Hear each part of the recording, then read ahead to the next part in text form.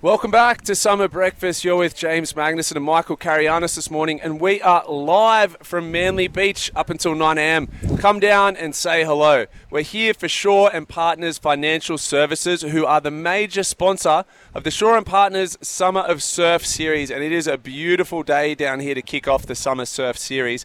Now, we have a very special guest with us live down here on the Manly Corso, Steve Dresler, who is the founder of What Ability. Now, Steve, welcome, firstly, to Summer Breakfast. Mate, thanks for having me. It's a beautiful day down here at Manly. It is beautiful. Now, give us a little bit of background on What Ability. I see these vans everywhere around Sydney at the moment. What Ability. Tell us, what is What Ability? Mate, that's great that you've seen it. We are a disability support service that specialises in community access and camps, which means we look after kids from 5 years old to 65 and take them out swimming, surfing, bushwalks, flip out, dream world, everything that we got as kids. A cool, unique selling point is we love to use professional and semi-professional athletes as support workers. Now, some of our listeners probably have heard, I reckon most of them have probably heard about What Ability through your connections with rugby league players, particularly here in Sydney, sportsmen of all shapes and sizes around Australia. What's your background and how did you get into this space with professional athletes? Yeah, I was grew up with the dream to play in the NRL, and unfortunately I got medically retired from 3 ACL reconstructions before I was 20. So in that time in the NYC, you have to work, you're not paid enough. So I got a job as a teacher's aide with kids with disabilities, and then just started taking them out on weekends and posting photos of them with me and some mates, the likes of Reid Marnie, Oregon Kafusi, Ray Stone, Sean Kepi, and parents were like, wow, young athletes working with kids with disabilities. So then I thought, well, why don't we start a disability support service that uses athletes, right? They're young, they're fun, they're fit, they're energetic. Most of them have a lot of spare time. And if you're a rookie or academy or an AFLW or an NRLW, you have a lot more spare time. We've now pivoted to 50-50 split just because athletes still have to travel, train, play. But yeah, they make up the perfect support worker, right? They're able to jump, swim, play, run, do everything that people living with a disability want to do. Yeah. Who are those some of those current athletes that you have on board, and what do they do?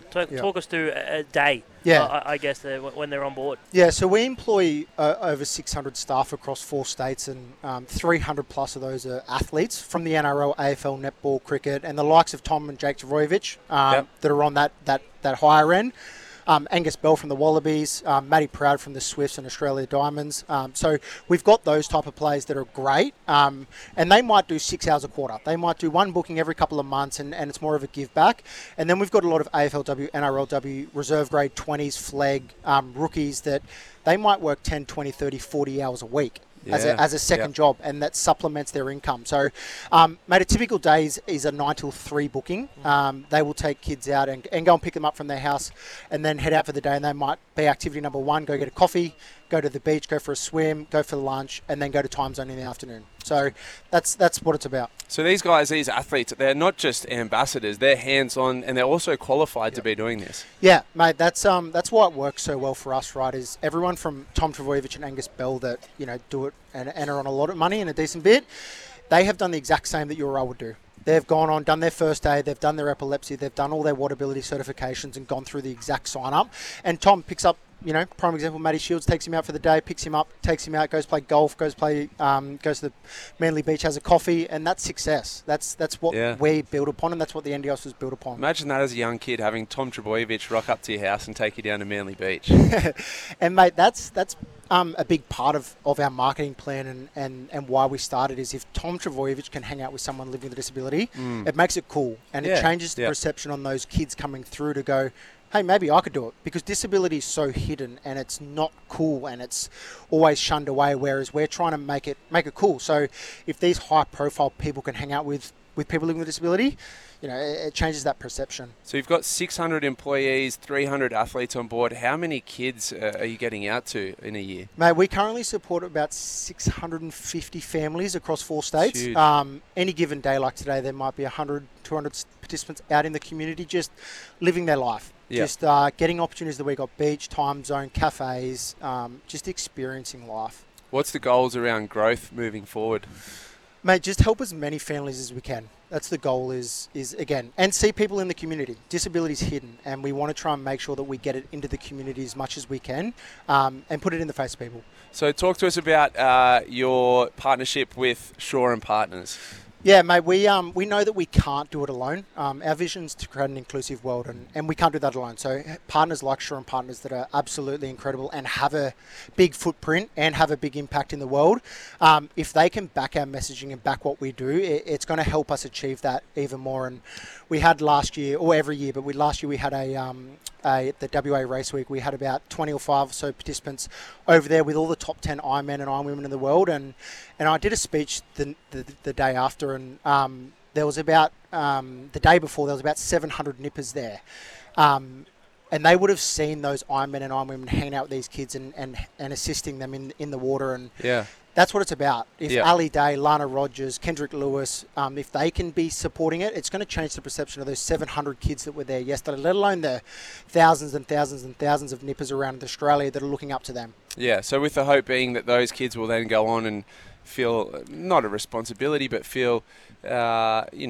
engaged to participate in something themselves. Yeah, make connected and just accepting. Like it's okay that someone living with disabilities at the beach or at nippers or at a cafe. And if it can start at a young age, and if these people can hang out with them, it makes it cool.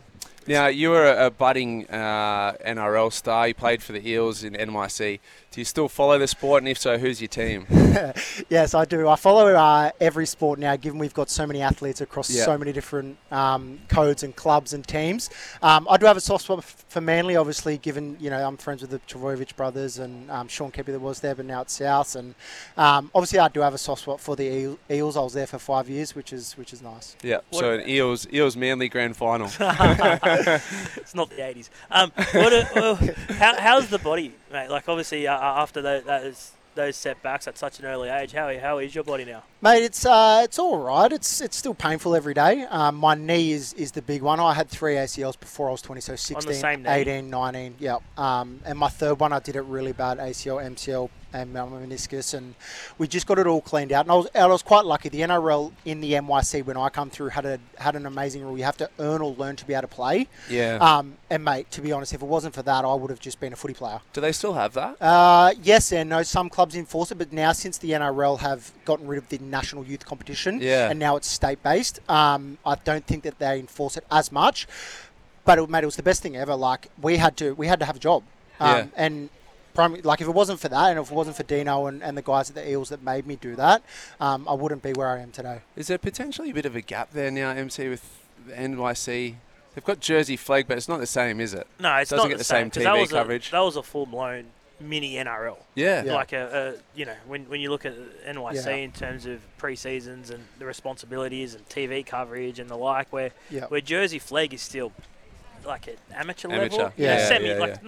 Not amateur. It's a step above, right? Yeah. But it's and the amount of players that went on from NYC, like in my time when I was at the Eels, I played with Troy Dargs that obviously just passed away, but Alex Twile, Jack Morris, Tyrell Fuimano, Dean Madison, Reid Marnie, Oregon Gafusi, Ray Stone, Dylan Brown, that are all now just playing consistent first grade. So it was a breeding ground, and it was a perfect mix. How much do you impress upon that on the players too, right? And the fact that it can all change very, very quickly, and having something away from their sport can help them in the long run.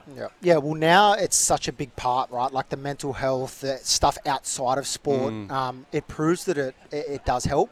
Whether it's studying, whether it's whatever you're interested in. Like, I still get mates and boys and girls that want to come on board and then go, shit, it's not for me. And I'm like, go and do whether it's homelessness, whether it's, domestic violence, whether it's children, whatever that is, like, find what you want to do in this world and what you want to use your platform for. Because, again, athletes are the most influential people in the world. Yeah. They can change things. They can make things happen. They can make people listen. Yeah. So that's the biggest one, is just getting them to find something outside they want to do. Just quickly before we wrap up, people listening around Australia at the moment, how can they get involved with Whatability or help out? Mate, head to our website at whatability.com.au, and if you need support or want to become a support worker, head there and get in touch. And we do have a foundation arm which helps unlock experiences for people living with a disability and their families. So if you can donate, head to our foundation, whatabilityfoundation.org.au, and donate to help us unlock experiences. Beautiful. We love the work that you're doing, Steve. Thanks for joining us this morning. Listeners, go on, visit the website, help out where you can. And to all those athletes out there, current and former, who are helping out with Whatability, it's a huge job they're doing. So thanks for joining us, Thank you very Steve. much, mate. It's amazing. All right, let's get to a break. Plenty more to come. We'll talk tennis. We'll talk cricket. The test match, will that go past 9:30 this morning, MC? Just.